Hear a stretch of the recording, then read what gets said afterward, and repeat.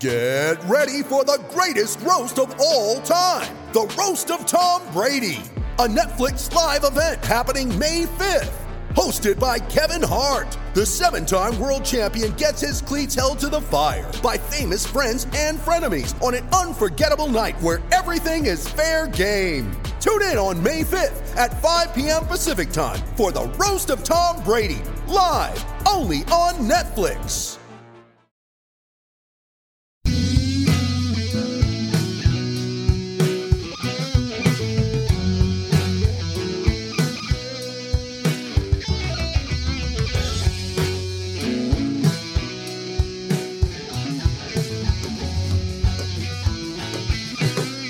Hello, everyone, and welcome to episode 23 of the Brews and Bruins podcast. My name is Cam Hasbrick. We are joined, as usual, by Drew Johnson. Chris Gear has been officially kicked off the podcast. You will never hear his voice again.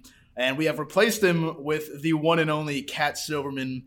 Kat, thank you so much for joining the show. This has been a long time coming. Perfect timing this week with the Vezina stuff going on. We'll get to that in just a little while. But as we do on the Brews and Bruins podcast, we're going to send it around first and talk about what we're drinking today. So, Drew, you want to start us off there? Sure. I picked this up 30 minutes ago. I just saw American IPA, and I was like, yeah, that's what I'm drinking.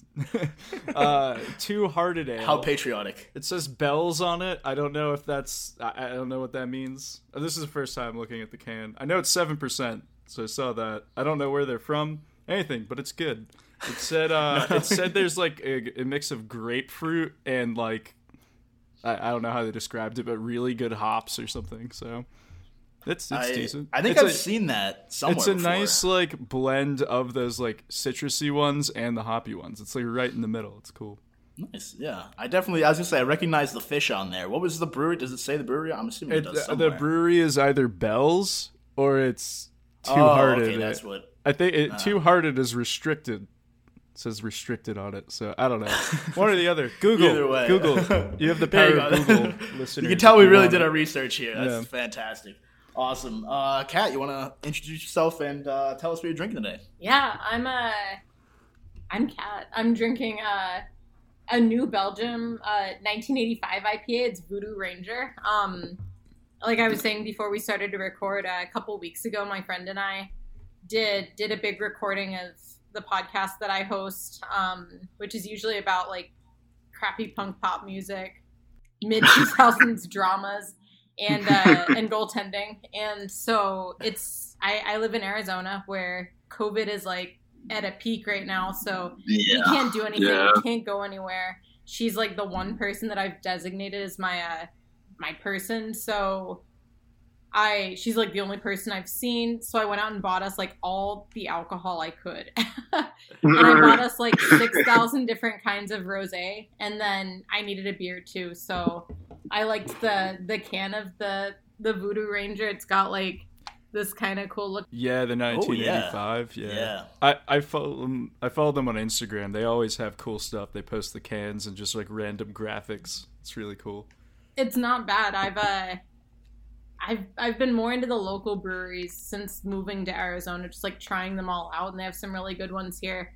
So I felt like kind of a sellout getting a national brand, but it's not bad. It's not bad at all. It's kind of the same. It's almost like a fruity, hoppy beer, not too heavy, but it is a 6.7%, and it's 3:30 in the afternoon here. So I'm supposed to run in a couple hours, so we'll see how it goes as a pre-run beer. So.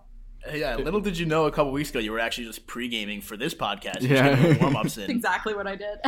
Hey, what's the name of that podcast? 3 Cheers for Goaltender Interference. Nice. That's a good name. Now, Kat, if I'm mistaken, correct me, but we also can find your work at In Goal Mag still, right? Yes, you can. Awesome. Haven't done a ton during quarantine. I've been like steadily burning my way through Vampire Diaries, to be perfectly honest, instead of like doing any real work. But we're gonna start ramping things back up. So yeah, I feel like it's hard to like get yourself. I've been feeling kind of the same way, and even with this podcast, we like spun off the rails a couple weeks ago. We started doing like a board game bracket that we kind of like never really finished. And we got to the finals and never finished it. That's your fault, Cam. You're that in is charge 110% my fault. Yeah, we did that. We started following Korean baseball for a while. It was like a whole bunch of bullshit that like really had nothing to do with hockey, and I feel like it's difficult to like, especially write, but even just talk about hockey like without it going on. We did that with Finnish baseball because I like that than Korean baseball. So I get that. I fully understand that. Yeah, I was gonna hit you with the question. We had one episode that like we just didn't talk like any sports. Basically, I think we dedicated like 10 minutes to sports, and then we're just all over the place for an hour. Yeah, it bounces. It do be like that sometimes. But Kat, as a Finnish baseball expert, which I'm sure you are now. At least compared to anyone listening to this podcast. Besides catcher, which is the obvious answer, I think, what position on the baseball field would Tuukka Rask play if he were a baseball player? Ooh, that's tough because Finnish baseball is like I don't know if I can make a loose drug reference here, but it's like. Oh, you certainly can. I talk about getting stoned a lot, so it's like American baseball on some like very heavy drugs. Like it's American baseball on acid, and so. Oh, nice! Now I want to watch it. There is no catcher. They just throw the ball like straight up in the air, and you get 3 chances to hit it, and it's not just a strike. Like you can hit the ball, and if you decide that you don't like where you hit it, you can be like, "I'm gonna try it." That's cool. Okay, I thought it was just like a Finnish baseball league. It's actually a different it's like sport. A completely different sport, and the bases are like zigzagged. So you zigzag to first, go almost like where American third would be, or for second. You go all the way up to like outfield for third, and then you like loop all the way back around to get back home. Huh. That's insane. So I'm thinking your reference was perfect because it sounds like whoever made that was definitely on some serious drugs. Yeah, no, that's but great, it does sound though. fun. That sounds better than American baseball. They watched the person who created it went to the US. He watched a baseball game, thought it was kind of cool, but like didn't move fast enough for him. So he went back to Finland and was like, "So I saw this cool sport. I think we can make it better. You stand here, you do this." And, like, there's no fields, or there's no fences, so, like, occasionally they'll hit the balls into the river, and, like, the ball's still in play. So you'll see Finnish baseball players diving into rivers to, like, try and get the ball. This That sounds is like awesome. the best sport of all time, and I think, honestly, this might be the last episode of Brews and Bruins. It might just be, like... a Finnish baseball. I don't know what we could drink that like vodka, whatever the gin shit that Tuukka Rask is the co-owner on. Yeah. I heard it was good actually. It's delicious. I heard it was good. It's like grapefruit and gin. Yeah, that's what my buddy who lives down in Boston got some and was raving about it. We'll have to get some on here for an episode. I usually will watch YouTube videos before I pass out to go to sleep. I'm definitely looking up Finnish baseball tonight.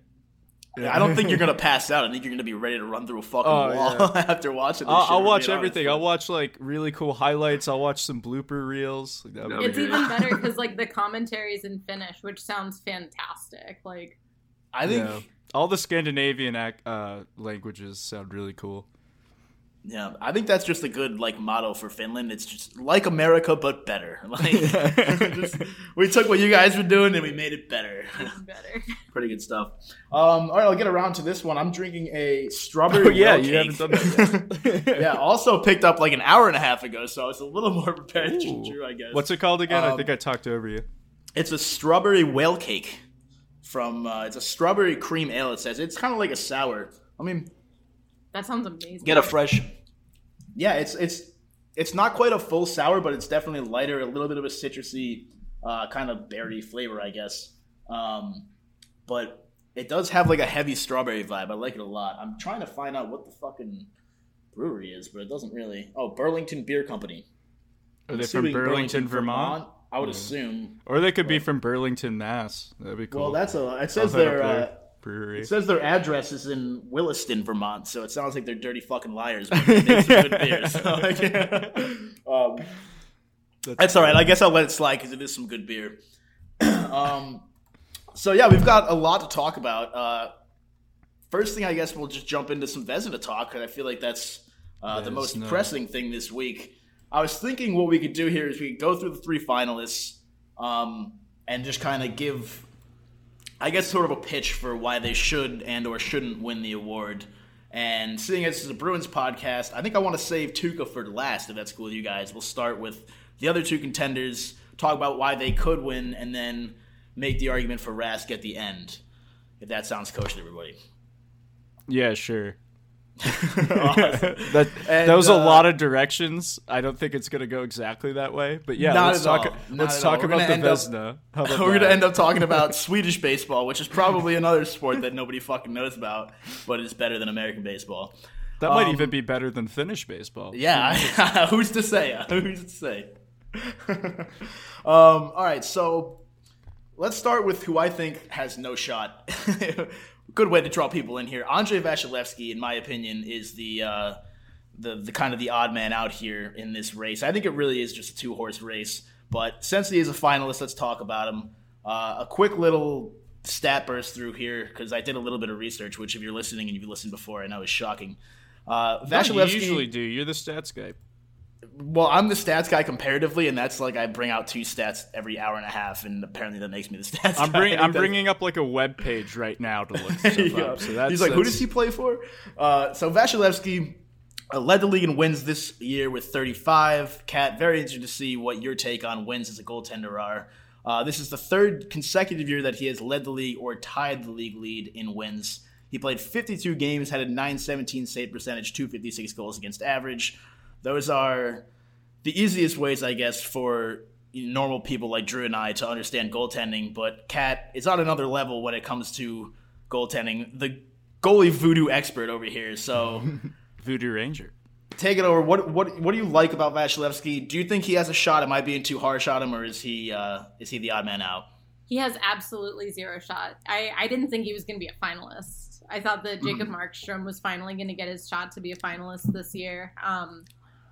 Darcy Kemper and Antti Raanta both sat right up near the top of the league. Once you started breaking down stats situationally, when you started looking at quality save percentage, when you started looking at grade adjusted save percentages, when you looked at delta save percentage, all that good stuff that I don't have pulled up.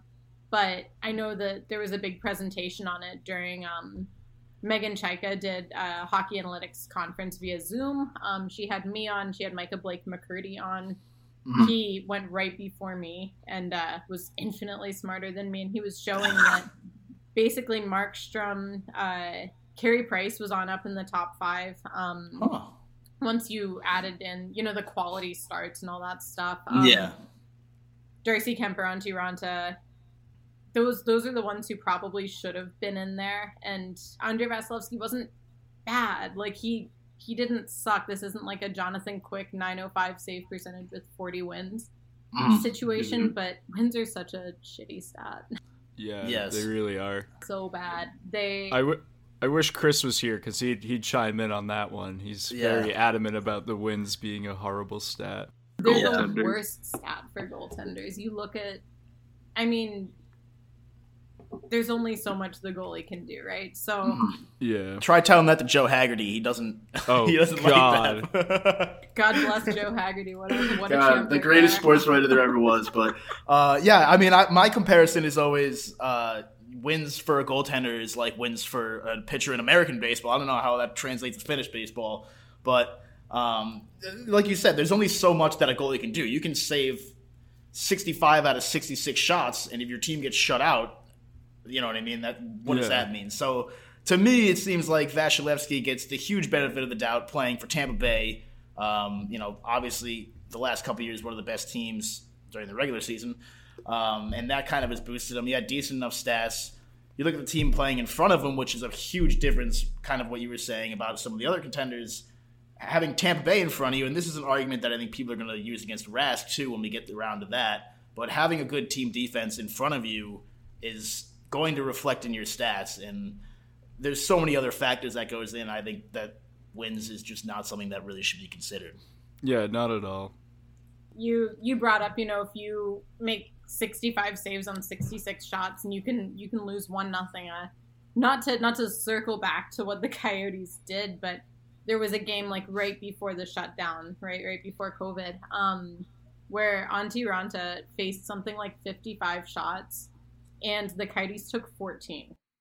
Like the whole game, they didn't take any shots in the third period.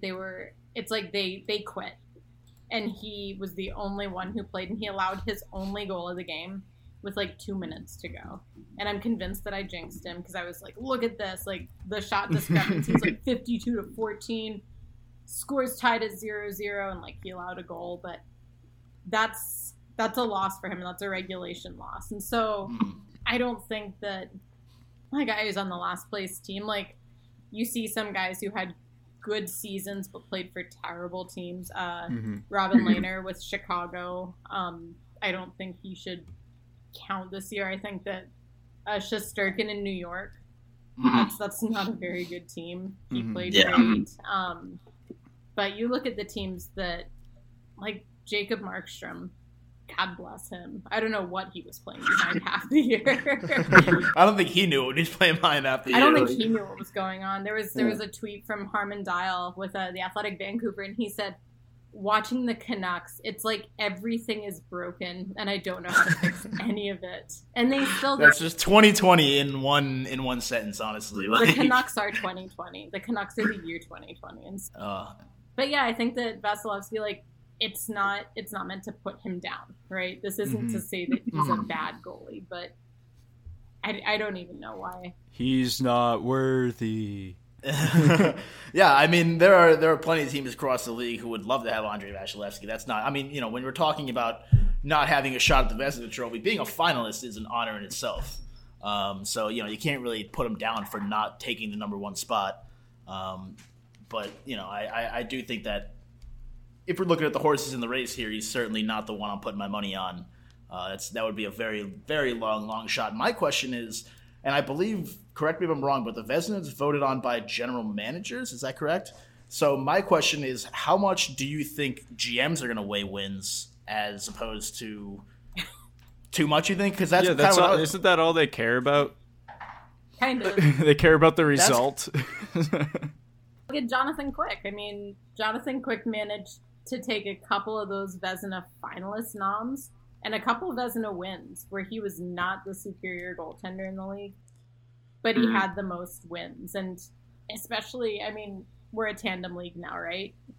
We have the Bruins, they have 2 guys. We have Dallas, they have 2 guys. Coyotes have 2 guys. Tampa Bay does not. They're one of 2 teams left that doesn't do a good tandem. That's them and Toronto. And I guess you can give Vasilevsky credit for still playing well without any backup help because his backups are bad. But I think they count it too much. I think there's a chance that he may even finish second. But I don't think anybody with a brain puts him above me. Yeah. I mean, I was looking. He won it last year, obviously. And that was the little research I did. Nice. Is pulling up this list of past winners, and the last goaltender to win it back to back was Martin Brodeur, and he almost won it 5 times in a row if Mika Kriprasov did not have a good 2006 season. He would have won it in 03, 04, 05's a wash, and then 06, 07, 08. But yeah, I don't think. Yeah, people wins too much. I don't think he wins it. But I will say, all 3 finalists, really cool names. Can't That's argue my that. Expert analysis right there. That sounds like the perfect segue into somebody else who pretty much was the Lone Ranger on his team, Connor Hellebuck. Led the league with 58 appearances. Also led the league in shots faced, saves, shutouts. He was second in starts with 56. Had 31 wins. And a shit ton of minutes, 3,268 and 33 seconds for good measure. A lot of numbers being thrown out, but how much of that actually matters? Kat, that sounds like a you question. I mean, like, you know, appearance is cool. I think the heavy workload is something that should be considered, but I don't think like leading the league in saves is necessarily says you're a good goaltender. It doesn't mean you're playing well. Not that he didn't. He is a fantastic goaltender. If you're only counting wins, he won 35 of 56 starts. So I don't know how good that is. Go ahead, Kat. You know what you're talking about. I don't know what I'm talking about when it comes to goalies. So no, I think he had a very bad defense in front of him. They, I think the Jets didn't anticipate Dustin Byfuglien deciding he was done playing hockey before the season. Yeah, big Buff. R.I.P. Gone too soon. They moved Jacob Trouba. They moved Tyler Myers during the prior season. Not that Tyler Myers should be the bastion of your defense, but they had just a bunch of question marks this year, and it showed. It decidedly showed. I think that there's something to be said for the fact that when their quality of defense went down like that, their backup, Laurent Brossoit, he did fantastic the year before.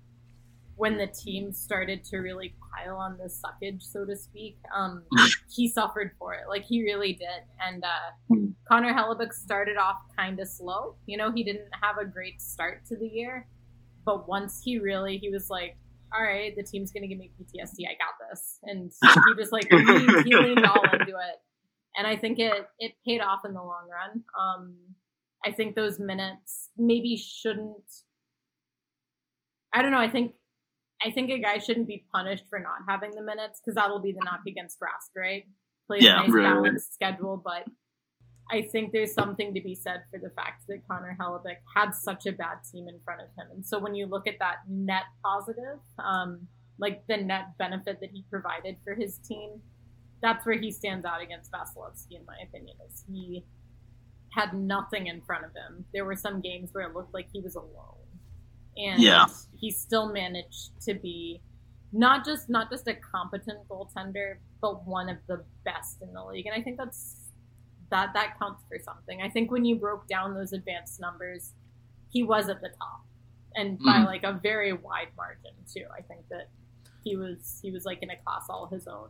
So. Yeah, I think a lot of people are pretty much calling Hellebuyck the front runner here. Like you said, with that workload, a .922 save percentage and a .257 goals against. Again, not that either of those are perfect stats by any means. Plenty of issues with those too, which I'm sure you could explain far better than Drew or I could. But at the very better than me, probably a little better than Cam. Probably a lot better than me. But there's something to say about putting up really strong numbers, like you said, kind of just as the sole line of defense for his team. I think that definitely is going to be, if he does end up winning, I think that's going to be what pushes him over the edge against Rask. I would agree there, for sure. Yeah. All right, so let's loop it around to Tuukka Rask himself here, Joe Haggerty's favorite. Actually, Drew, I know you saw this. Joe Haggerty was part of the Twitter hackage, and then I'm assuming he posted this. I think he posted jokingly. He got hacked. Yeah, I can't tell if somebody actually hacked him and posted this, or if he just did it jokingly afterward. But he tweeted about Tuukka Rask being the best playoff goaltender in Bruins history. I replied to that before I knew he was hacked. I think I replied to some quote tweet, and I said he flip flops more than most politicians do, which. I thought it was a pretty good tweet if he didn't get hacked. But if you want to go back and just like it now, it'd make me feel really good. So Tuukka Rask led the league in goals against average with a 2.12, was second in save percentage with a 929 save percentage, second in shutouts, 26 wins for whatever the fuck you think that means. Connor Ryan tweeted out some stuff among goalies that logged at least 2,000 minutes of ice time across all strengths. He was first in save percentage, first in goals saved above average, and second in high danger save percentage. I think no one's going to dispute, kind of like Vasilevsky and definitely like Hellebuyck, that Rask had an unbelievable season. The question or not, which, Kat already alluded to a little bit earlier, is whether that workload is going to hurt him, having a very confident backup goaltender. That could certainly come back to bite him in the minds of voters. So I'm interested to see what your take is on how he could stand up to Hellebuyck and, what it would take for him as far as voters, what they're thinking in order to beat him. I honestly, and it sounds terrible because, I'm a big Rask fan. I think he's fantastic. I think that the only way he can beat Hellebuyck at this point is if there's severe East Coast bias. You know, if GMs didn't watch enough of the Jets, which is entirely possible because, like, I don't watch the Jets on purpose. If I can help it, I'm not watching them. So I know that I had to do some stuff on Hellebuyck and Laurent Brossoit last year, and I had to like actively go back and watch their games because I'd watched 2 Winnipeg games all year, and I think I was at one of them. So like I had to go back and actively look, whereas the Bruins games, I think more GMs are likely to have watched those, right? So I think that could maybe sway things in his favor. But that workload hurts him, right? And I don't think it should. I think that more and more teams are seeing the benefit of, you know, having this nice balanced workload for goalies. We don't see the workload necessarily hurt guys for the Hart Trophy, for the Selke, for the Norris, you know, when these guys, Connor McDavid's not on the ice for 40 minutes a night. That's true. Yeah. But that being said, I think that some GMs are still a little sluggish on it. And it helps that GMs like Kyle Dubas, John Chaika, you know, you've got Yzerman. Those are guys who believe in a little bit more of a modern approach. Maybe Jim Benning. Nobody really knows what he thinks. I think that he's been more of a tandem guy. The ones who believe that that's a good process might be more willing to vote in Rask's favor, but I'm just not sure. You know, you see the quality of the team, like you said, and it's not like the Bruins have the league's best defense. They have a good one, but it's not the best. But it's not Winnipeg either. Winnipeg to me is one of the bottom 5 defense across the league. And just looking at the comparative numbers between Rask and Hellebuyck, once you look at what they're faced with, situationally, I think that it's going to be tough for Rask. But I do think he's probably earned a couple first place votes for sure. I think that Vasilevsky probably has 1 or 2 from guys that are like 90 years old and aren't really sure what's going on. And then you've got Rask, who probably has 3 or 4 votes for first place, and then I think that the rest of them probably went to Hellebuyck. Yeah, Hellebuck's been nominated before, like for the top 3, right?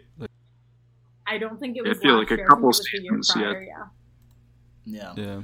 So I think I'm kind of on the same wavelength as you, and it sounds like Drew is too. I think. Well, Hellebuyck she knows way more than me. So yeah, sure. Let's. I would be very surprised if Hellebuyck doesn't win. I think. I don't know. It's interesting. How do you feel about GMs being, because it's different for each award. How do you feel about GMs being the voice of authority over the Vezina Trophy? Do you think that is how it should be? Do you think it should go to the media? Do you think it should go to players or something like that? You know what I mean? How do you feel about GMs in total as the voting? I mean, so I was actually a guest on a podcast last week where we talked about voting. And so many of the awards are so vague that I think the players appreciate when they win them, but take them with a grain of salt. So we're arguing about the Lady Byng, right? Which is who the fuck knows? Like, voting. I was like, full disclosure, I was trying to explain my voting process for the Lady Byng, and I was like trying to figure out what it actually means. And the players know that too. The players are fully aware that these awards have vague names, vague descriptions. So I guess giving the GMs a little bit of power in those is all right. Like, I think it's better than, because the players don't necessarily love talking about that stuff. Because I always ask the players about goaltenders, and there's probably 2 or 3 players on every team who actively pay attention to the goalies. Like Connor Garland with the Coyotes pays attention to the goalies. He watches film on all of them. Nolan Patrick with the Flyers, he watches so much film. He when he was in town, he actually told us that he'd been sitting there with an iPad, like ferociously going through old shootout performances for the goalie for the Coyotes, just so he could figure out what he wanted to do. And so there's some BU, right? Sorry. What's that?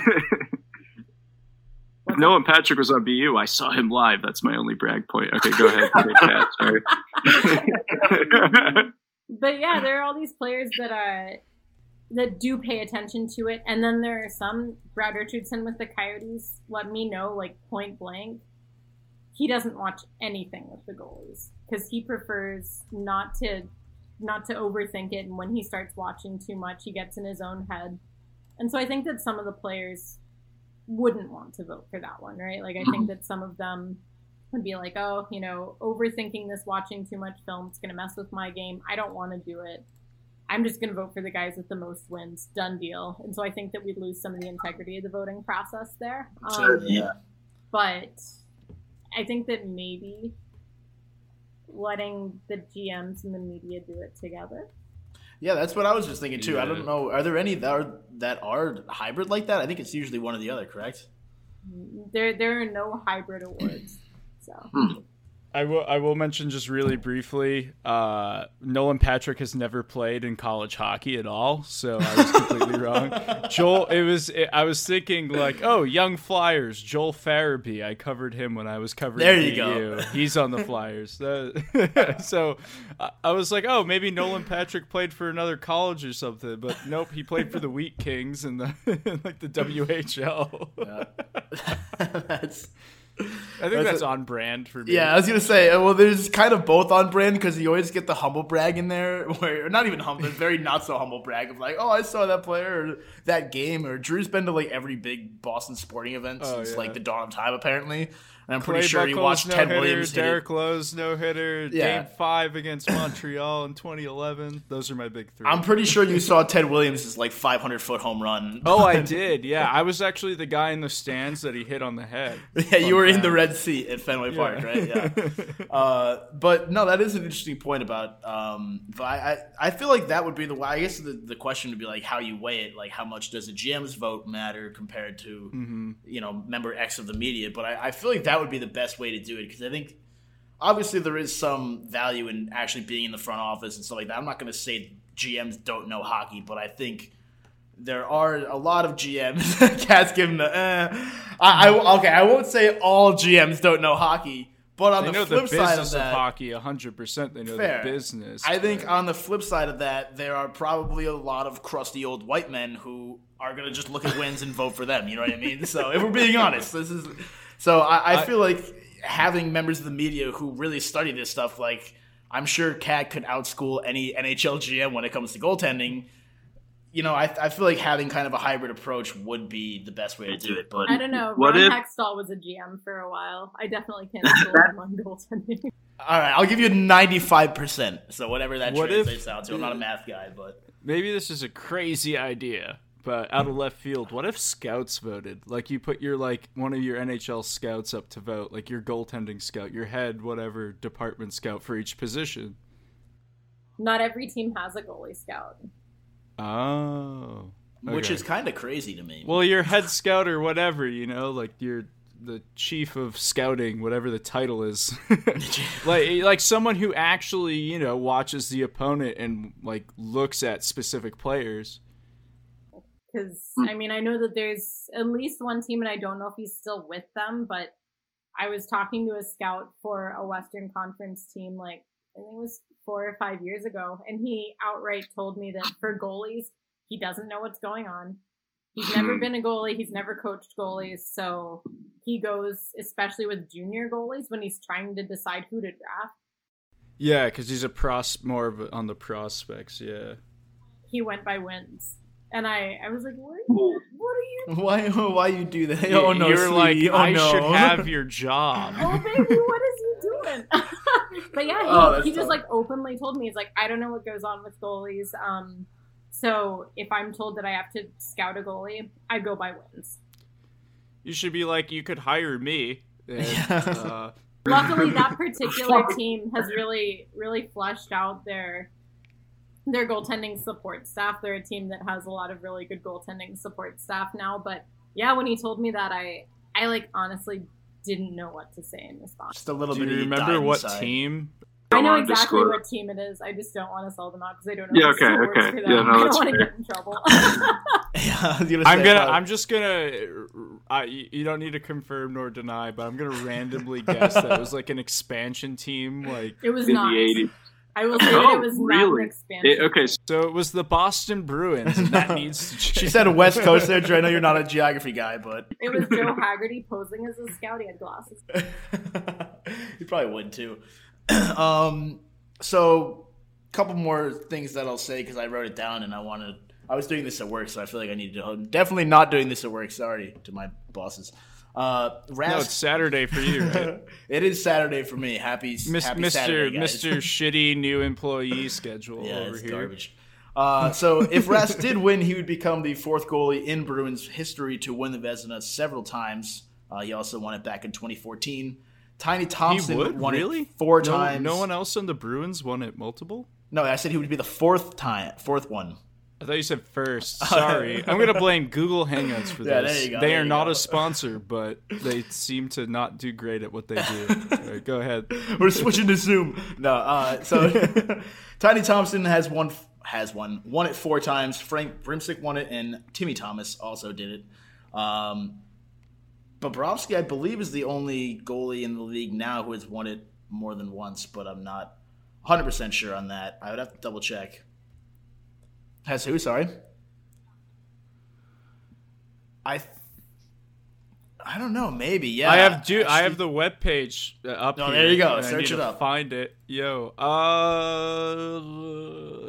I don't think he's even Vasilevsky in 2019, Rene 2018, blah blah blah blah blah. All these no names. No, just kidding. They're actually really good names in hockey, of course. It doesn't look like he even won it, right? Didn't Quick? Quick win it? I thought he won Quick? it during one of those Stanley Cup years, but maybe. Vasilevsky, Would've I'm going back by year. So 2019, Vasilevsky, 2018, Rene, Bobrovsky, Holtby, Price, Rask, Bobrovsky, Lundqvist, Tim Thomas, Ryan Miller, Tim Thomas, Brodeur, Kiprusoff, Brodeur, Jose Really? Theodore. I'm getting to the point Wow. where I don't even think he was like 15. Yeah, I but- thought it would have been like 2010, 2012, like one of those. No, but- he didn't. It looks like he didn't win it.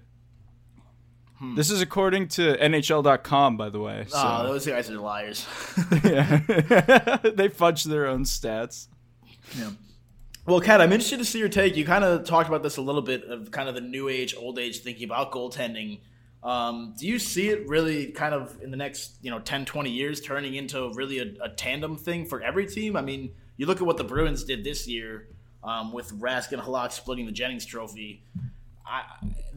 It was great. I mean, the Bruins have been pretty blessed with backup goaltenders the last couple of years. Oh, yeah. And we've talked about it a couple times in this podcast, but you go back 4 or 5 years, that was one of the issues that they were having kind of on a yearly basis was running out Rask for, 60 games a year, and by the time the playoffs roll around, he's dead.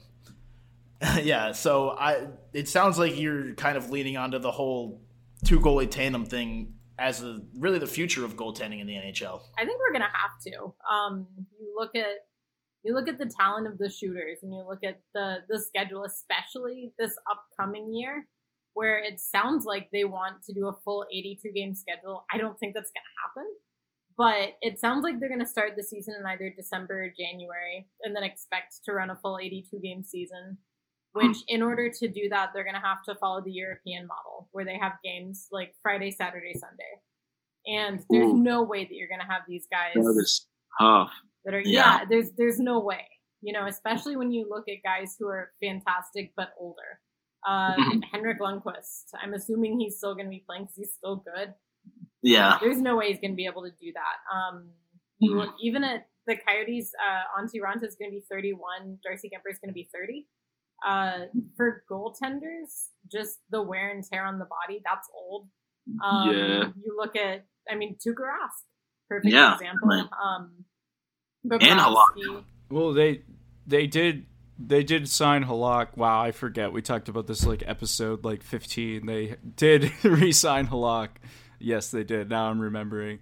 Yeah, that's going to be important to have a backup goaltender. I didn't even think about that if they're trying to fit a 82-game schedule. Wow. I don't Yeah, think they're that's- going to pull it off. Yeah, I don't feel like either. it'll be abbreviated. It's probably going to be maybe 70 games. That's still a lot given the time frame if they're finishing up the playoffs late September. I think we're gonna see more goaltender injuries, but I also think we're gonna see more, not just 2 goaltender tandems, but 3 goaltender systems. We're gonna see. Swayman gets his chance. Let's go. But, you see what's happening in Vancouver. They have Jacob Markstrom, Thatcher Demko, Mikey DiPietro's in their system, too. That's a 3-goalie trio that's going to be able to really work things out. You look at, I think the Islanders are going to be able to do it. They have Semyon Varlamov and Thomas Grace. That's another team that's been doing the tandem really well. I believe they've officially signed Ilya Sorokin now, too. The Rangers have their trio in Lundqvist, Shesterkin, and Georgiev, which is supremely unfair, and I'm not sure how they're allowed to have that. Yeah, good that seems goalies on rude. one team. A lot of the league, That's extremely rude. Coyotes have Aiden Hill, Darcy Kemper, Antti Ranta. The Kings don't matter because they're not gonna win any games anyway. The Sharks don't matter. They're not gonna win. California I miss when the Kings were good. Themselves. Whatever's going on with Martin Jones, I hope he fixes it. In his brain, but you have all these teams that have at least one good prospect. And I was talking with a goalie coach before the season last year in the ECHL. I think it was the Florida Everblades goalie coach. And he was saying that there was just this surplus of good goalies. And so you had guys who could have been AHL goalies playing in the coast because there were just so many good goalies. And there were guys from Europe who wanted to come over and there just wasn't a spot for them. And I think we're going to see that surplus of talent helping out next year. Because you're going to see guys like Rask, who, bless his heart, I don't think he can play that many games without getting hurt. No. You look at the Ducks have John Gibson and Ryan Miller. Neither of them can ever stay healthy, ever. Just never. I don't even know. Ever since Lucic hit Miller, nope. Yeah. I don't know how good a healthy Ryan Miller is now. It's been a while since I've followed him seriously, but ever since that hit, man, he literally Milan Lucic ruined the Buffalo Sabres franchise. They haven't recovered. They literally have not recovered. No, even with the new goaltenders, they haven't recovered. And Jack Eichel, yeah.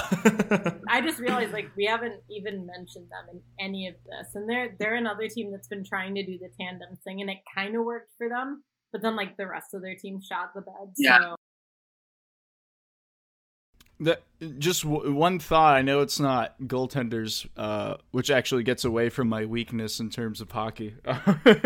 But if they're to squeeze an 82 game or realistically a little less than that season where they are playing those games, I think you said Friday, Saturday, Sunday, or 3 games in a row either way.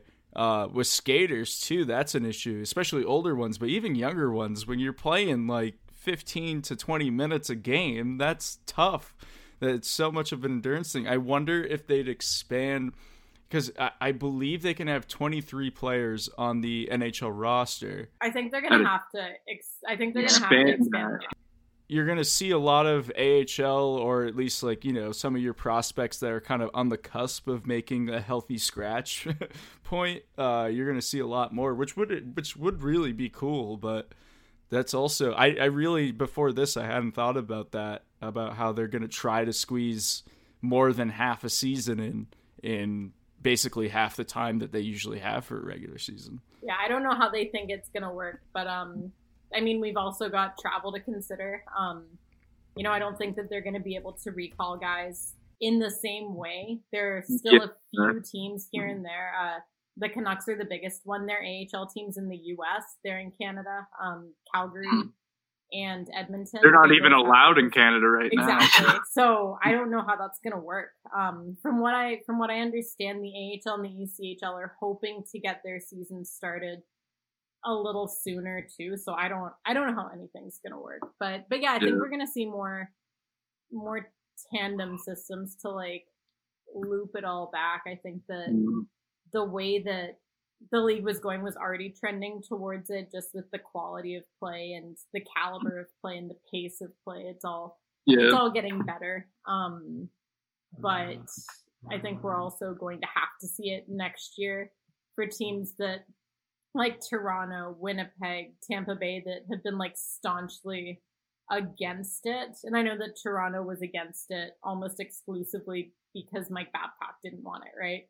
Yeah. Once he left, they brought in Jack Campbell. Now they have a competent backup. But these other teams, I think they're gonna have to do it. Whether they like Tampa Bay, I don't know what's going on there. They signed like 7 goalies last offseason, and all of them were bad. So they had like Curtis McElhinney, Louis Domingue, Scott Wedgwood, Connor Ingram. Like they had this whole list of guys who, I don't think Connor Ingram was with them anymore. He may have left. They had like 5 or 6 guys who weren't NHL caliber guys, and that I don't know what they wanted.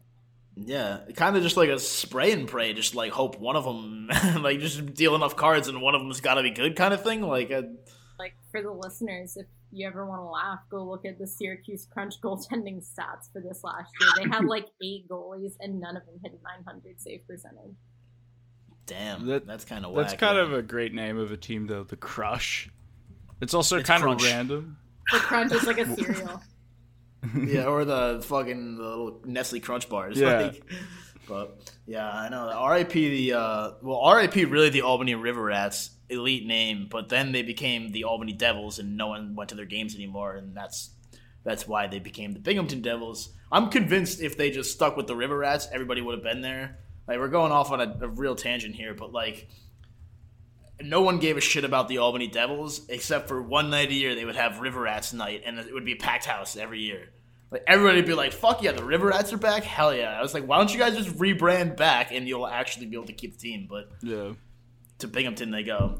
I had another point. I'm trying to remember what it was. Oh, that's kind of you mentioned it first with goaltenders, and I was wondering, and then Drew kind of brought it up with other players. If they do have expanded rosters, and especially if you're going to be going for like a 3-goalie system, I'm curious to see how many teams kind of try to take a run at the free agent market and take veteran proven guys if they're only going to play, 15 games versus how many teams are going to just stick within their own system and bring up prospects.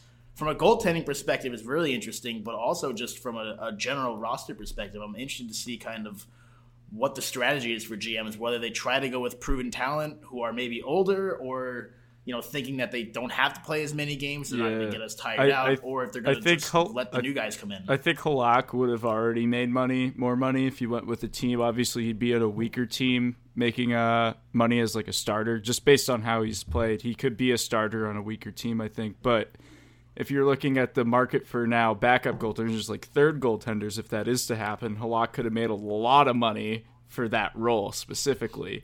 Not sacrificing the starting role, but actually still being a backup on a winning team. He whatever. That was just one point I had. I don't know how to complete that point, so somebody else talk, please. I think a lot of it's going to have to do with regulations for COVID, because I know that there are a lot of goalies that went over to Europe because they didn't have really a spot in the AHL or the NHL. Michael Gartig, he was in the Toronto Maple Leafs system. Yes, old Quinnipiac guy. Yes, I went to Quinnipiac. That's how I knew the name. I thought you were being facetious. I was like, no. I was like, I either know him from covering BU or I know him because he went to Quinnipiac, and he did. All right. He did. He went to Quinnipiac. He was good. I mean, that's why he made it. Shout out to ECAC. That's why he got drafted. Yeah, he was in the Canucks system for a while, and then he went to the Leaf system. Oh, I didn't even know he got traded. Wow. Yeah, there wasn't really room for him in the AHL, so he ended up winning the ECHL, the Kelly Cup, with the Newfoundland Growlers. But there just wasn't room in the AHL for him, so he went overseas. He actually played in Finland last year, made more money, had a ton of fun dealing with Finland and all that entails. And their baseball. He must have become a huge Finnish baseball fan. We had a chat about how much fun Finland was. But guys like him who went overseas because there just wasn't room for them. Another former Canucks guy, Jonathan Elati, got drafted by them. There just wasn't room for him to be in North America this year, so he was over in Europe. So there are a ton of guys who there just wasn't room for them in North America, and so they were playing in the European leagues. But that being said, I don't know if they'll be allowed in. Obviously, Gartig, he'll be allowed in the U.S. because he lives in B.C. I think he lives up in Prince George, but the European guys who hadn't quite made their way over, or had gone back home. I don't know what the visa situation is going to be for stuff like that. I know that last year it was already tough to get visas in the U.S. If there's still COVID going on, I don't know what the free agent market will look like just in terms of getting guys over here. So I think that'll probably affect it. I didn't even think about the visa kind of situation. I was thinking like, oh, it's not as bad over there, so they could easily get in, but what about getting out? Well, that's the irony. That's the irony, right? Is like all of those countries are doing so much better than the U.S. is because of, competent leadership and taking this seriously and like not politicizing wearing masks, crazy shit like that. What if our president actively wore a mask? All right, I'll get away from politics. He tweeted about it today. He's our favorite president, right? Yeah. It's all right, guys. so now this we're gonna let podcast will Kanye. be an extra hour because now we're going to get into politics. So, no, I'm just kidding. Well, before we wrap up the goalie segment, There are a good amount of for you. questions after the goalie Actually, segment. I have 3 questions for you. Kat, question 1. They're simple, don't worry. Question 1. As somebody who just understands goaltending, really gets it, who is all-time your favorite goaltender? And then B, Or current NHL goaltender. At least give a top 3 of your favorites. Yeah, I know that's hard. you doesn't have to be I get number 1. I asked know. It's my like favorite band all the time, and I'm like, I gotta give 3 here, I know. So somebody asked me my favorite snack earlier, and I was like, why don't you just ask me Skinny to pick my Pop. favorite kid too? This is brought to you by Skinny Pop. Inside joke. Sorry, Kat. Go ahead. So, I mean, on Twitter I have Vesa Toscala, which is not accurate. I never heard that name, and it kind of sounds like an Italian meal. So he's a Finnish goalie who allowed a 199-foot goal for the Toronto Blue Jays. No way! That's amazing. It's that's incredible. That's a video for the ages. Henrik Lundqvist is definitely on up there for me. Nostalgia wise, I always have a soft spot for Rask, but probably Lundqvist, Ron Hextall, and Johnny Bauer. interesting. Now, is that based on general, like, everything, personality, play, all that, or is it just based on like how they actually play goaltending, the mechanics, that sort of thing?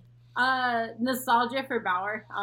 There's an old family story there. He used to board with my family when he played for the Leafs. Oh, no way! That's awesome. From Toronto.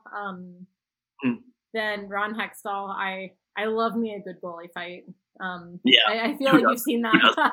Love me a good goalie fight. And Lundqvist, the play, I feel like he's gonna go down as the best goaltender of the current generation.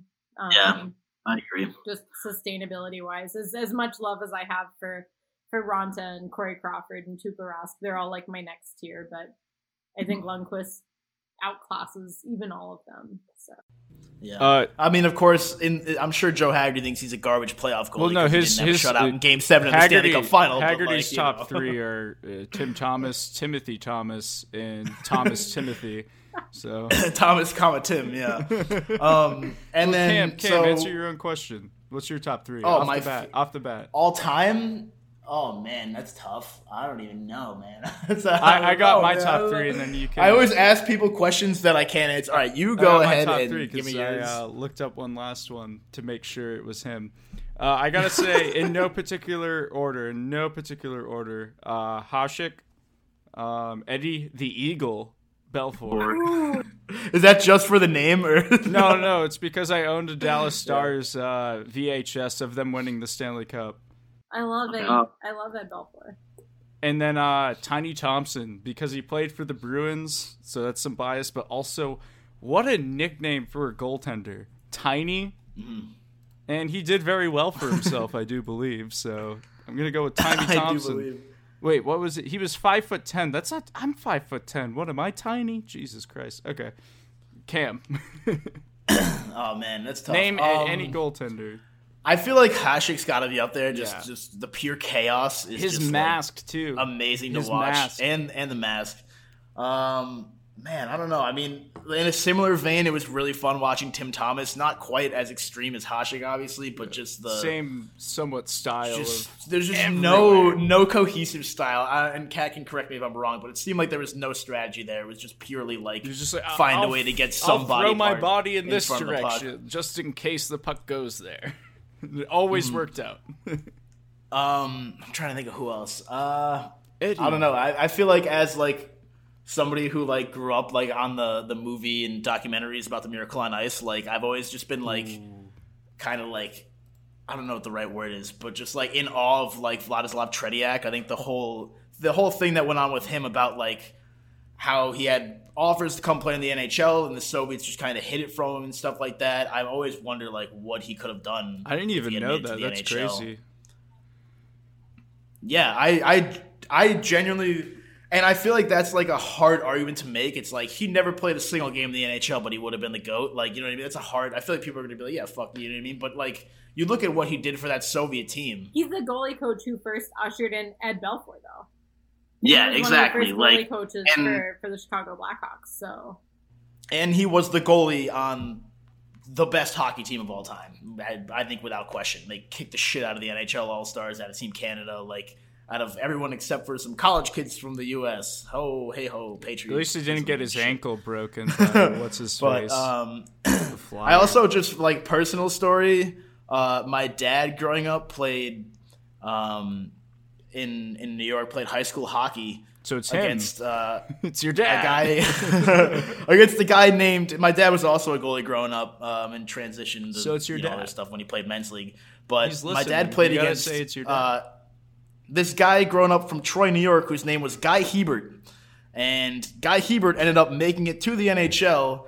And when he started playing in the NHL, they wanted to acquaint him with the French Canadian fans. So they started calling him Guy Hebert. So he went from Guy Hebert, a kid from upstate New York, and then made it to the NHL and became known as Guy Hebert, which is one of my favorite things of all time, just to try to like get him in with a the marketing the French decision. Canadians. Actually, yeah. So I kind of love that. can I drop that University of Maryland goalie in there as one of my top 5 favorites? Oh, is it my guy? Of course you can. Which one? My guy It's Corey Cam. Moorfield. I don't even remember the kid's name, but he had those Maryland pads. That's Corey. That's my guy Corey. Yeah, I'm gonna tell him you said that he's gonna love him, but yeah. No, Corey's my man. He actually designed our jerseys 2 years ago. We ordered new jerseys that match the pads. Yeah, literally. So I was running the team back then, and we were like, all right, we need new jerseys because our old ones are from like 2005. So I was like, we're gonna order some new ones. We have no money, but we're gonna find a way to do it. Shout out Rebirth. Sounds Jersey like just Company. being Awesome between stuff. the ages of 18 and like 25, but yeah. Pretty Find much, the yeah. money. We don't have the money, but we're going to find a way. Yeah, well, Corey offered. He was like, "I'm gonna mock up some jerseys and I'll send them to you." And I was like, "Hell yeah, dude! See, show me what you got." So he designed them, and they ended up looking sweet. So we sent them to Rebirth, and they made them. But then he got his pads because he had just straight up, I think, white pads for the first year or two I played with him. But then once we got the fresh jerseys, he like totally did the whole pad wrap thing, and had the 6 setup. I loved it. It was so nice. But You had a second question. We went on and on. oh yes, the most important I meant question for us to list like 3 names like- and then continue, but It's like 90% of the reason we had Kat on. oh yeah. I've Who never is talked. Izzy's choice? Izzy's choice for the top goalie goals this year. I want to hear it. Who is she picking? So, for the listeners, I have a 3.5-year-old daughter who is we call her Nostra Izzy.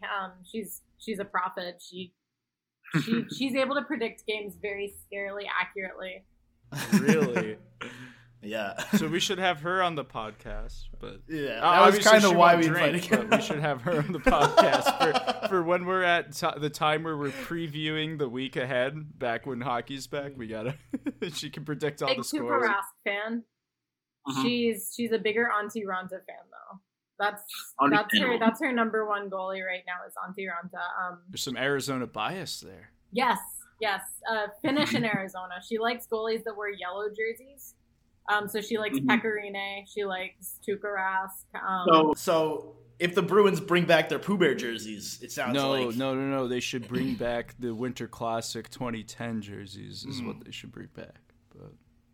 But yeah, she's actually visiting my parents. Because of all the COVID in Arizona right now, I shipped her off on a plane in like late May, and she's been living with my The way parents. that was fantastic. I shipped her off. She's just 3.5. like- She can handle her business. It up Yeah, to I had Boston. I had my dad come into town, and he came in for a day. He flew back home with her. The last time I talked to her, she told me that she is currently a bigger soccer fan than hockey fan. Ooh, interesting. And hockey just hasn't. You should just let her stay there until she thinks hockey's better again. Never take her back. Yeah, That's your favorite Keeley keeper. she's big into Auntie Ronto right now. So Understandable. Now, I'm trying to do the math here. What year is she eligible for the draft? Then it's going to be 2035? 2034. 2034. All right, I'm going to make sure my fantasy team is ready for that. I'm going to set a reminder. The Coyotes, their director of hockey development, super great guy. I coached for him for a couple years. When she was born, he made her a little toque for ASU's women's team, and it says class of 2034, ASU women's hockey. And then he got her a new one this last year, and so she has like all these little beanies that say that she's the draft class of 2034. That's Now I awesome. know that like off the top of my head. Yeah. Well, she might be a soccer goalie, think I'm joking. though, is the only Yeah. thing right now. Well, if it's soccer, then you know how they do it there. She can sign pro in like 3 years. I'm pretty sure 7 years old. Is like send her off to Liverpool and she'll be set. She's a Chelsea fan, so. Actually, you know what? That's where the money is. You should push her into soccer. They make, yeah, they that make the is big where bucks. the money is for sure. All right, I want to shift gears here. And Well, did I you have a mentioned this third to Drew. question? Or was it just That two? was my third question. What was the second? Yeah. All right, It was fuck the first two were condensed. It was like favorite goalie all time and then currently. But then she said Lundqvist was, like up there. So I was like, well, he's still current. So I kind of. Oh, I didn't say a overlaps, current one. The current one is Tuukka Rask. My favorite current goalie is Joseph Haggerty. A goalie of his opinions. He has to make some saves. The protector of his arguments. Harsh transition, Kat. For a little bit of context, the last couple of weeks, we've talked a lot about just kind of the culture of hockey and with everything going on with the Black Lives Matter movement and everything like that. Just kind of diving deep into the culture of hockey. I'm not going to get too serious on you here because we are going to keep this one lighthearted, but I'm interested to see your take on the dress code. So, again, this is something that Chris could definitely go into more depth than I can if he were here. But he's talked a lot about how one of the big issues that he has with the sport is just kind of the lack of individualism, how hockey players are just bred to be always team first, always the collective, blah, blah, blah, which is great, but at times it kind of overshadows the individual personalities that are in the game, and whether it's just certain players feeling they can express themselves in different ways, or from a marketability standpoint, guys like David Pastrnak, who seem like they would be the perfect person to market with the skill, just the personality, his fashion sense. Yeah, exactly. So I saw this on Reddit yesterday that somebody was asking Austin Matthews about the dress code being more relaxed for this season. And his response was, quote, "I'm really looking forward to it, honestly. It'll be pretty cool opportunity for guys to express themselves like other leagues are able to. At times, hockey can kind of fall behind as far as that stuff kind of goes."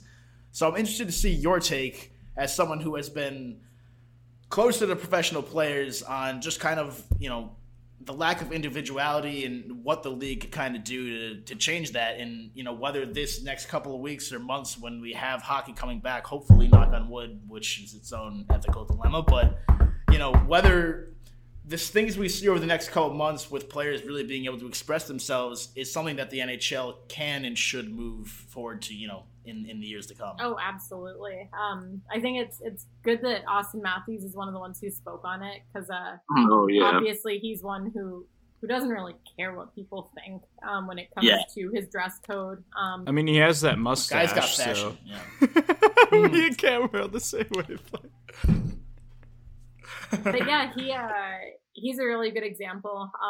And it sort of almost ties into the Black Lives Matter and the you can play in hockey is for everyone, because typically there's a bit of a culture divide when it comes to fashion, right? The way that like Black culture dress wise versus how white people tends to dress when it comes to dressing up, it's very different. And you know, you see guys like PK Subban usually just The sort of first one flaunts that came it. to mind for me, yeah. He really just sort of flaunts it. Austin Matthews flaunts it. He's another player of color. Evander Kane sometimes does too. But you don't see a ton of it from some of the other guys. You see it from a few of the Europeans, but not a ton. And I think it's going to give players an opportunity to really dress to feel comfortable in their own skin. And I think that some guys are still going to feel most comfortable in a boring suit and tie, and that's okay. Like, do you, whatever makes you happy. But for the guys who do want a chance to maybe feel a bit more comfortable with how they show up to the rink and how they show up for a game, I don't think that how you dress has any impact on how you play whatsoever. And I think that a lot of people, like you said, they see it as more of a me versus we situation. And I think it's going to give some of those guys who do dress differently, who tend to be the players of color, it's going to give them more insulation there. They're not going to be singled out as much for towing the line on a dress code because the dress code doesn't exist. So we're just able to focus on how they look on the ice. Guys like JT Brown, you know, I think they won't stand out in a negative way to certain people as much. And I think that they'll still be able to stand out because their style is fresh. Like, they look fantastic. Yeah. I could never either. I want to pull off those hats so fucking badly. I'm wearing a pair of bike shorts that I got to try and look cool with the kids, and I'm still called old when I wear it. Like, I don't look cool ever. But no, I think it's, and being able to wear short sleeved shirts to the rink to show off some of their tattoos. A lot of them have tattoos that have meaning to them. Elvis Merzlikins is a big one. He has some tattoos that he's done himself. Really? That's awesome. I did not know that. That's fucking awesome. Like there's no player more metal than that. Wow. Like the poke and fucking whatever the other word is. Stick and poke, yeah. That's awesome. That's more of a college thing for my friends that I had that did that. But yeah, good shit. One of my younger brothers does that. He's super into that right now. But yeah, he's done some of his own tattoos. He has some for his parents, like his birth parents, and for his billet parents in Switzerland. I believe his billet mom passed away from cancer. Oof. She may have just been diagnosed. I don't remember the full details, but he has tributes to that family on his arm too. And so That's I awesome. think that giving these players a chance to show who they are and what certain things mean to them, giving like a guy like Anders Nielsen, he's very into the pride movement, the LGBTQIA plus. He wears a lot of that stuff when it's not suit and tie time. So giving him a chance to wear stuff like that, although he won't be there for the plan, because Ottawa doesn't. They should, honestly, as someone who like has a couple once more and is super into like tattoos and the meaning and shit, like they should.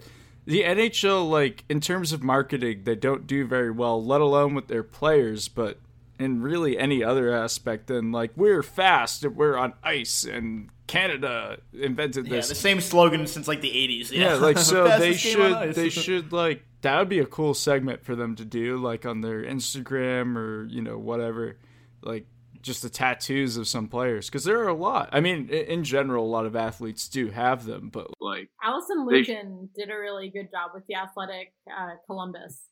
She did a fantastic story. That's where I know the ones about Elvis Merzlikins. okay. Jacob Chikrin though has some Hebrew tattooed on him, which is cool. He's one of the few Jewish players in the league. I don't remember if he specifically is or if it's just one of his parents, but ethnically he has Jewish lineage, and so he has some Hebrew tattooed on him, which That's cool. I have the Wow. Star of David too, so I thought that was really cool, like getting to connect over that. But yeah, so players that just have a chance to be more individualized, which the sport desperately needs. I think that's what you just said is the perfect example. I mean, obviously you're someone who is really into hockey regardless of tattoos, but I feel like it's just such a miss for the NHL to not use these things to their advantage, because there are people out there who, you know, maybe are kind of interested casual hockey fans, and if they see something, whether it's tattoos or style or just personality for a player that they can connect to, that's just going to draw them to the game. I don't see any negative there. Allowing players to be themselves and to be, I mean, you look at like the NBA is the perfect example of like a league that is very, very, very focused on the individuals to the point that they're going to give LeBron James a show when he decides what team he's playing for in free agency. I mean, a lot of people. Granted, LeBron James is the extreme example, but the point is that there are personalities in the NBA and they market it so well. I mean, you look at even in the video games and stuff like that, everything about the NBA, it's players. You watch for the players. You know what I mean? There are probably more than any other sport, at least that I can think of. There are more fans of players than there are of teams. I mean, obviously there's more fans of teams, but like people follow players. People will follow LeBron James, and whether he's playing for the Cavs or the Heat or whoever the fuck, or the Lakers now, they're going to follow him and watch his games. And the NHL, I feel like, just misses out on an opportunity for guys like Austin Matthews or PK Subban who have this extravagant personality. And you might find a casual hockey fan who likes the sport, but then they find a player they can really connect to, and they're going to buy into those games and stuff. So to me, it's just like, you know, what's the negative there? Yeah, I think the individual has a lot to do with getting people into a certain sport. Like, I mean, you know, I was always a hockey fan. I was raised on hockey because my dad played hockey in high school, my uncle too, and they've always been big hockey fans. But really how I started really getting into the sport was, I mean, I was a huge Ray Bourque guy when he retired when I was 5, but still, you know, he was one of my favorite players. And then Sergei Samsonov. Cat's hurting. Bruins. I met Sergei Samsonov, which was like, whoa. And I told that story on a past episode. But yeah, I think the individual has a lot to do with, like, when you can make an actual human connection with someone, you know, you're not meeting the player, but you're getting to know them. Like, we talked about David Pastrnak as an example of how they should market players. Like, if you can kind of get along with whether it's their personality or a tattoo or their playing style or something they say during an interview or something like that, that goes a long way, probably further than necessarily where you live and the team that's closest to you. That can get you into it if you're not already a fan of the sport. And I was going to say not to shit on basketball, which I do basically anytime we play basketball. But, you know, marketing the individual is great for them because, you know, if you have 2 or 3 great players, you have multiple championships right there. So a little bit of salt there, I'm feeling. A lot of salt. I wish I had a salt shaker right now. I'd be pouring it on the mic, but just a little bit.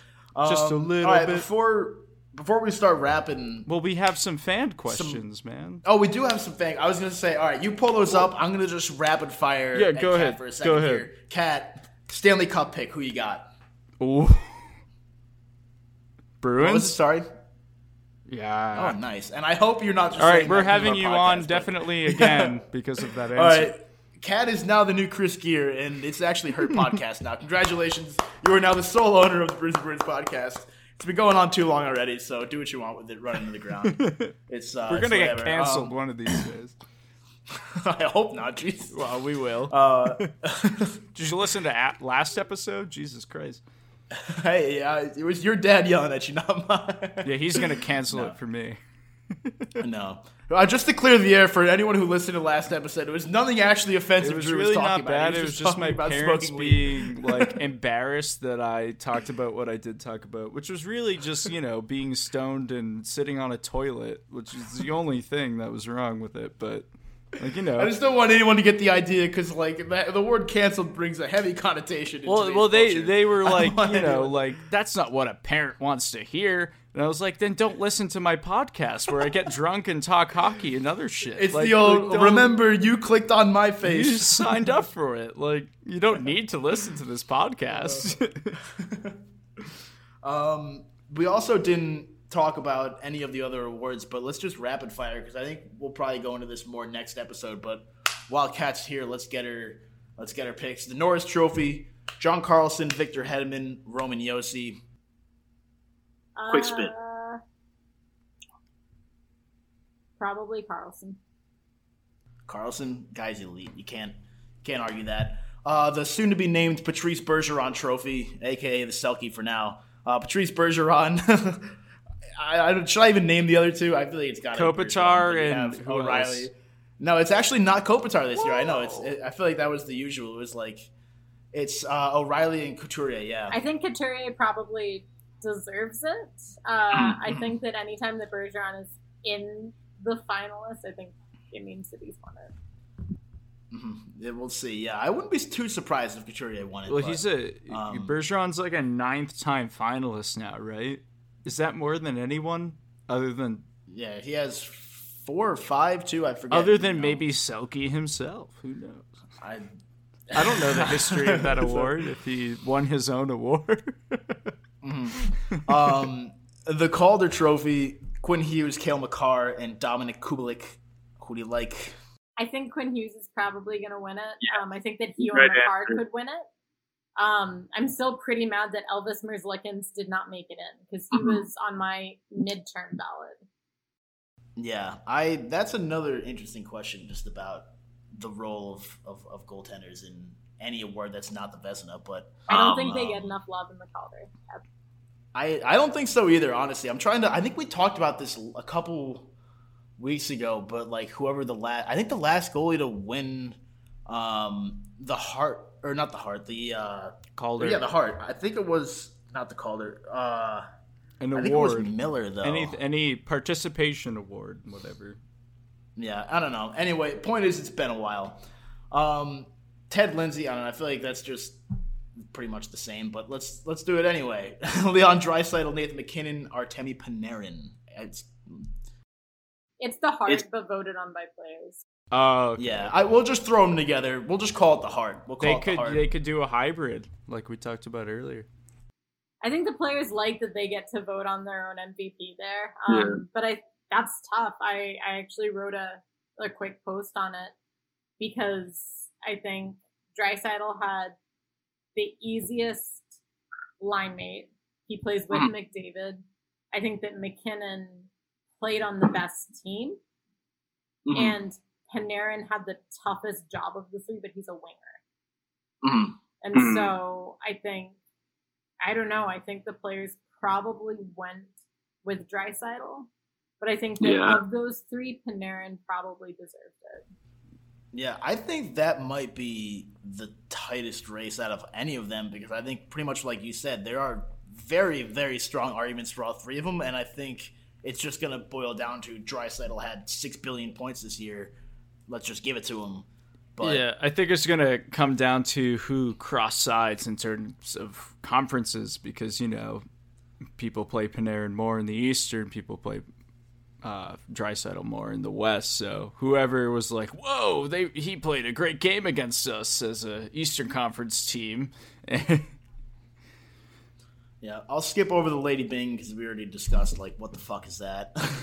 The Jack Adams Award, Bruce Cassidy, John Tortorella, which just gets me every time. For interviews, it's Tortorella, if that's a consideration. Yeah, it always is. Undefeated. But what's your take on that? A couple interesting choices there. Who was the third one again? Lane Vignon. Oh, no. Another Italian food. Filet. No, actually, it just sounds filet mignon. But Bruce Cassidy's probably going to take it. That would be my guess. He better. Otherwise, this podcast is canceled unless he wins. So that's the bet. Tortorella, that was goaltending this year, right? I think the Blue Jackets was a lot of goaltending. And I don't know what Tortorella did with that. So I don't think he has anything to do with that. I don't think he probably has a really good goalie coach, and then he manages the rest. But yeah, I think the only thing he did was ruin the World Cup of Hockey for the U.S. He's such a nice dude, though. He's like, yeah, he does seem like a cool. I feel like he's just 0 or 100. I would love to be have a media pass and ask him a question and just see what he has to say. He's super nice. He's so respectful. Oh yeah.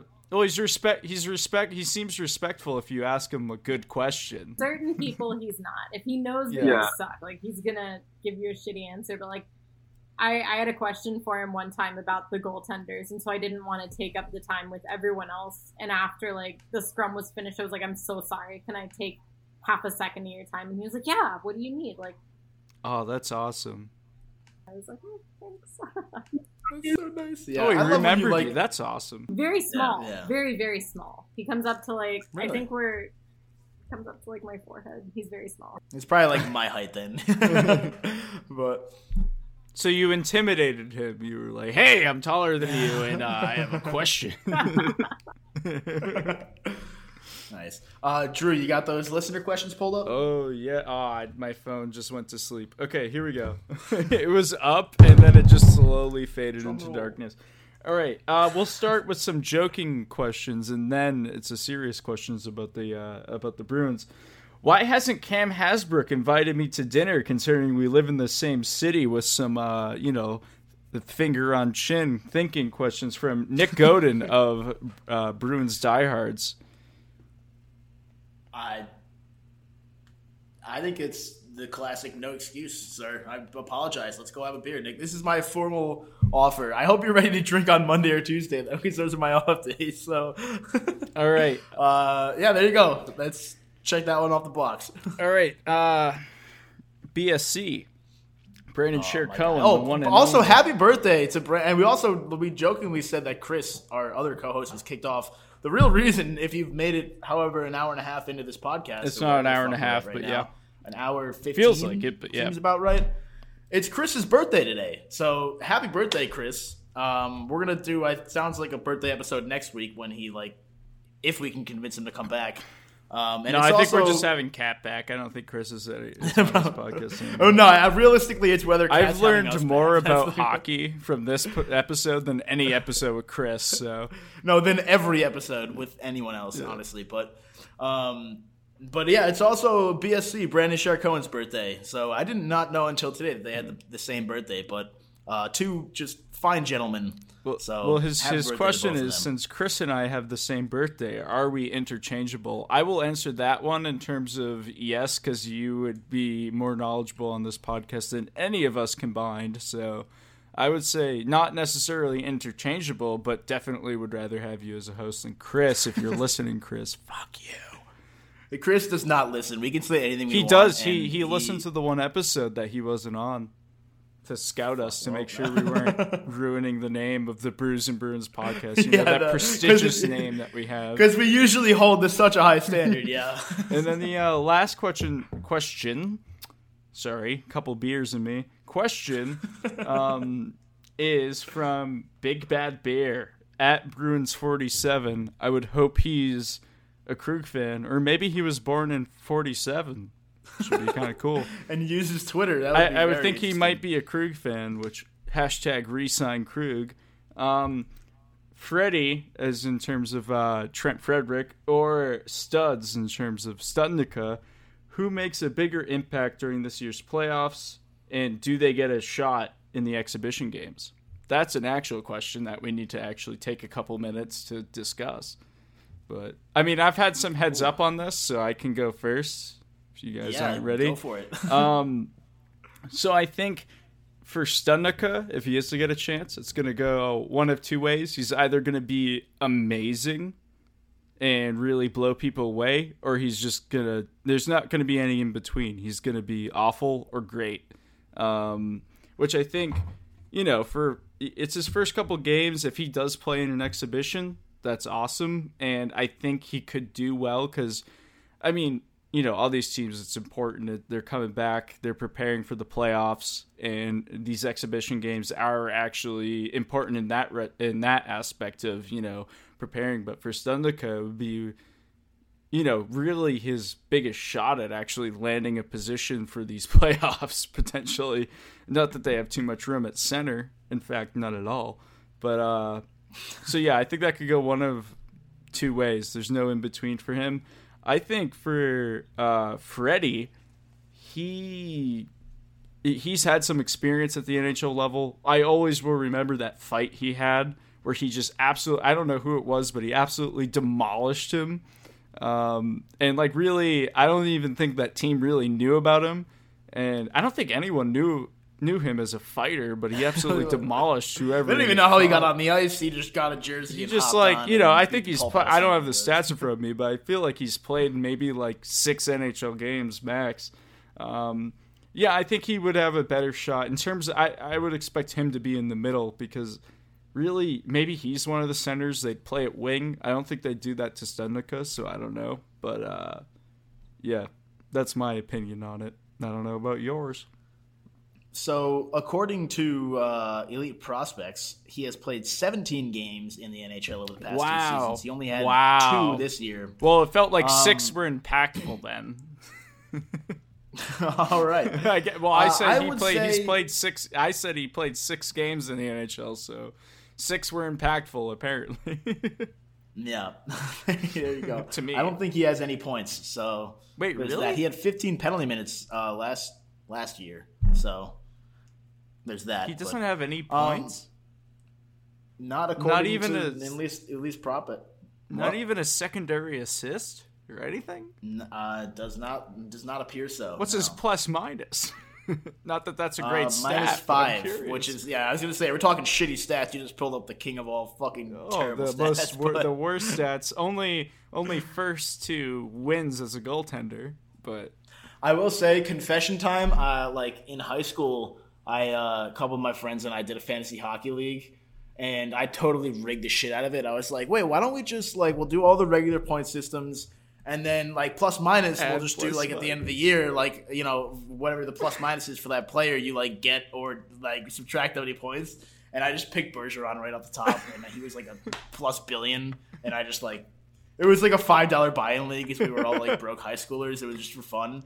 But I just rigged the absolute shit out of that. So, Todd, my man, if you're listening, sorry about that, kid. But anyway, back to the question. Yeah, I feel like, especially with everything going on, coming back and everything's going to be weird. I think they're going to lean on whoever has more experience, which in this case is Frederic.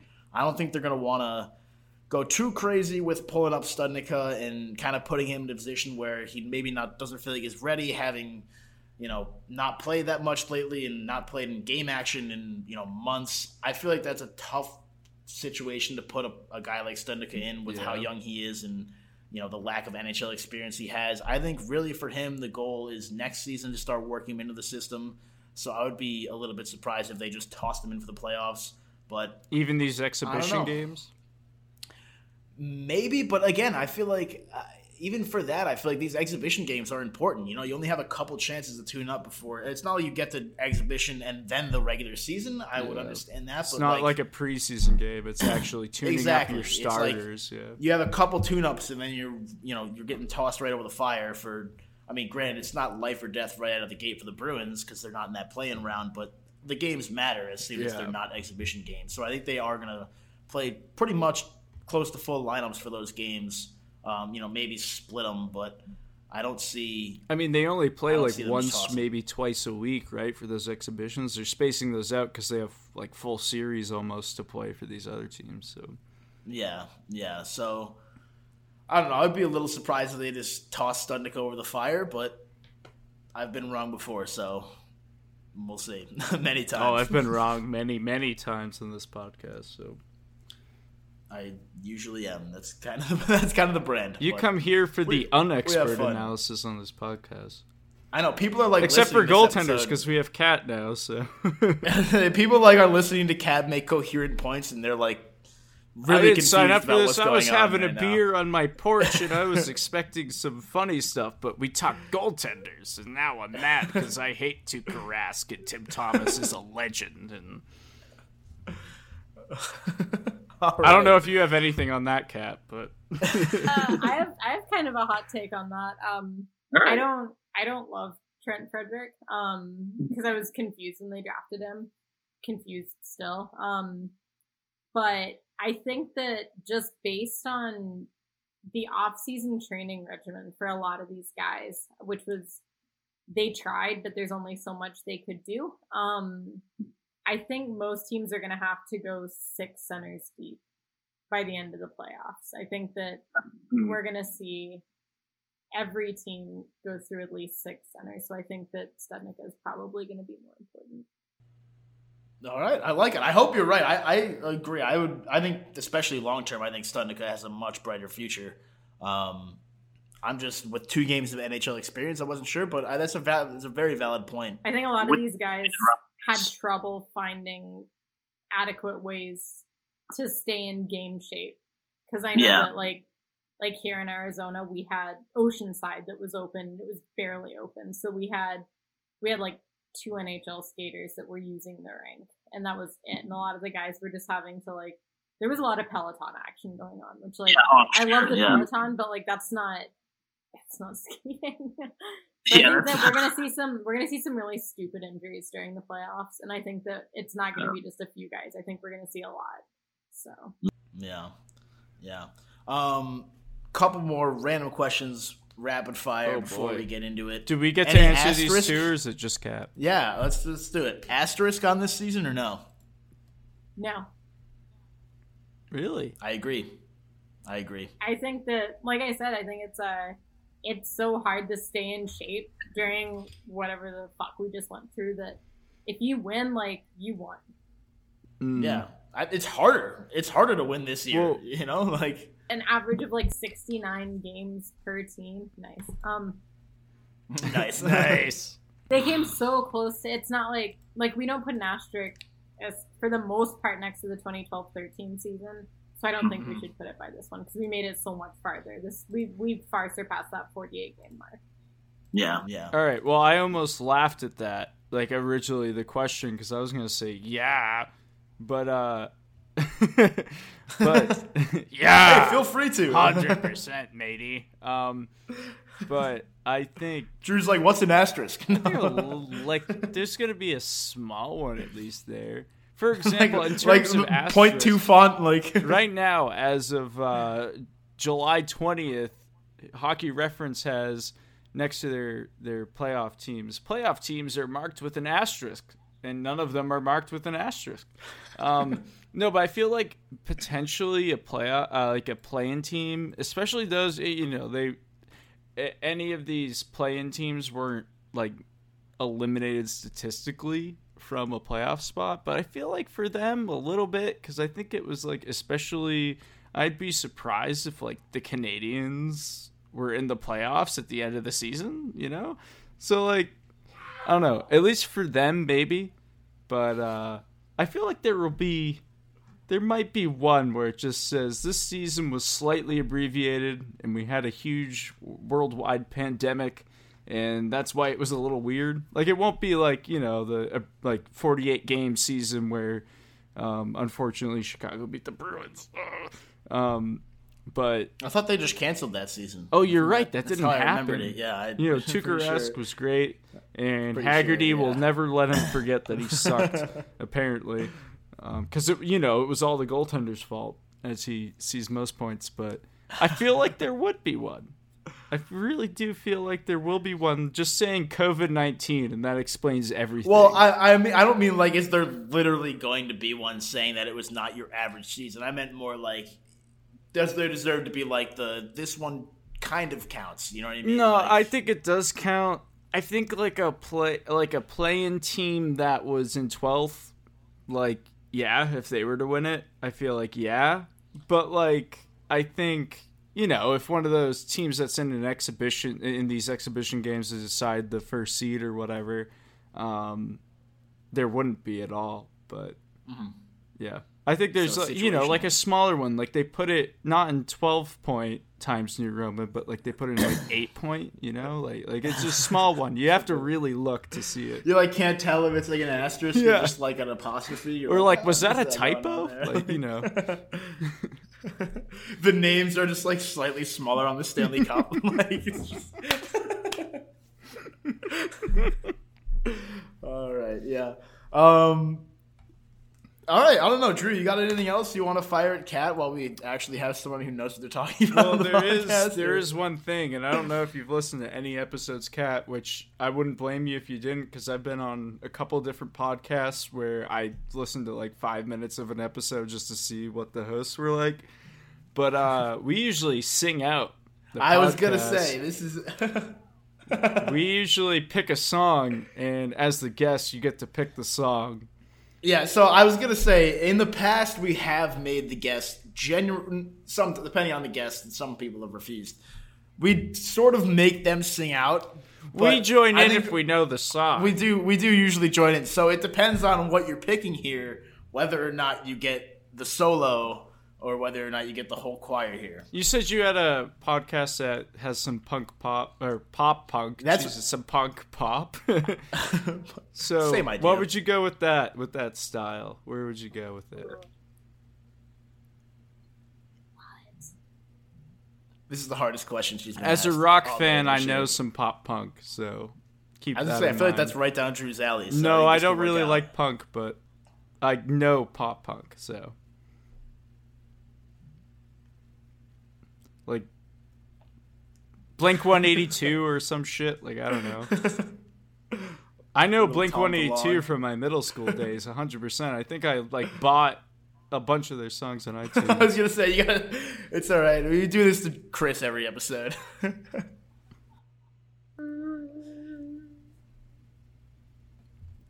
Okay, one of your top 3 artists right now. What's your go-to karaoke song? You know, it's like one of those things. Cool. I don't do karaoke. Well, neither Me do neither. I. But if you had to, you know.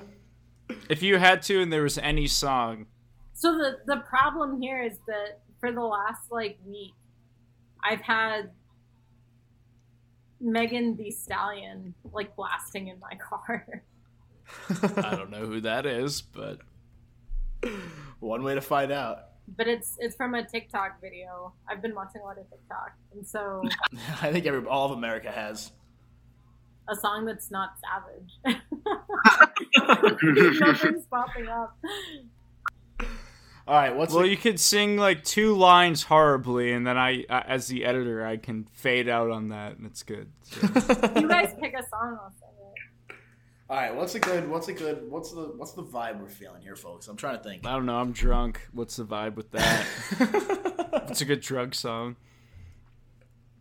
Oh man, I don't know. There's a lot. This is hard. There's Chelsea Dagger, and that's super sacrilegious. Yes, let's do it. Yeah. Oh, okay. How many words? Oh, I guess there are, depending on where you jump in. Should we-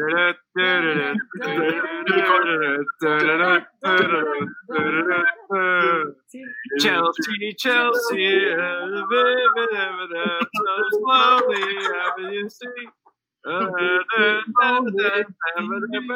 So, All right, perfect. All right. Yeah, we could do something with Perfect. that. That's good. That's That's awesome. fine. That's good. All right. We didn't officially here, Drew. You're gonna have to edit this a little bit, but we should thank Kat for coming on one more time. Oh We really yeah, do. yeah, So, okay. And then we'll sing Chelsea Kat- Dagger again. That's it. You Yeah. your listeners. You get 2. You get 2 of these. No, you're gonna have to just cut it and bring no, this back. no. We get 2. They're hearing This it is twice. the post-credit. No, you know what? It's okay. This is the post-credit scene that they stay after the movie for. Everybody's staying in there. See, everybody's got to really pee, but they're like, I'm going to stay in for the post-credit scene. So, Kat, thank you so much for real for joining us. Yeah. This has been an awesome experience. You are welcome back anytime you'd like. While you've got our very, very, very tiny platform here, anything else you want to push out there for the people, promote work, anything like that, the floor is yours. if people want to listen to me get incredibly blackout level drunk talking about the playing round on Pink Whitney too, because Oh, yeah. Paul All right, Bissonnette's I will be here tuning in. Yeah, Paul Bissonnette's here in Arizona, so he brings me bottles to the games, and so I have a stockpile in my fridge, and so we dug deep into that during the last podcast I did. But they can find us on Twitter with 3 Cheers for Goaltender Interference, and it's got some really passionate drunk opinions from me on That's who the the best best opinion, Finnish yeah. goaltender is in the first round of the playoffs. I love it. And you want to drop your personal handle as well there? Sure, it's Thanks. at Kat M Silverman. That's Kat with a C. Mhm. I also, if you're following Kat, I highly recommend following her dad too. You get some really good interactions there. I'm pretty sure I've been follow following Alex. your dad for 6 years. Just because I saw you tweet it once and I was like, this is hilarious. I got to jump in on this. So He's so funny. Follow- But yeah, yeah, what's your dad's at? Because My I want to dad's now like follow at him. Silverman Allen, and he like What is it? Sorry, I talked over you. at Silverman Allen, and he goes like super silent on Twitter a lot, and then occasionally jumps in, and like some girl called me a one time for disrespecting deep dish pizza, which a is Chicago very fan. valid. Got like she dropped the C word probably 5 or 6 times, and then my dad joined the conversation, and I was like, okay. Did he also? No, I'm kidding. I was like, He just like joins her side. See, now as an editor, I don't know if I have to cut out. No, you were Or 100%. we keeping have that in. we said have a Star good Wars. amount of don't we have like 3 British listeners or something? So there it would be fine. So is there a way to like edit it for different countries? For different, or, no, you're like- just gonna keep that in there. That's a good. Everybody loves it. Yeah, I know. I feel like I'll just I won't see anything for months, and then I'll just see one of your tweets, and he'll respond to it like it's like quarterly. You know, I'm like, oh well, it's the second quarter, and it's like he just wrecks me systematically, like a couple times a year. It's everybody's dream. That's actually my dream, is just to get wrecked by your dad on Twitter, and then I'll officially log off forever. So You'll have made it. I'll have made it. All right, no, for real, Kat, thank you so much for joining us. It's been an absolute pleasure having some real knowledge on the show for once. Yeah, well, other than maybe if this is your first maybe episode BSC tuning coming in, but like yeah, actually, no. Brando knows his shit too. Seriously, I think I've learned more about hockey because I don't pay attention to goaltending other than the eye test a lot. But yeah, I've learned a lot, and yeah, too bad I'm still host of this podcast, still not knowing much. I know a lot about hockey, but not that depth. So, thank you very much.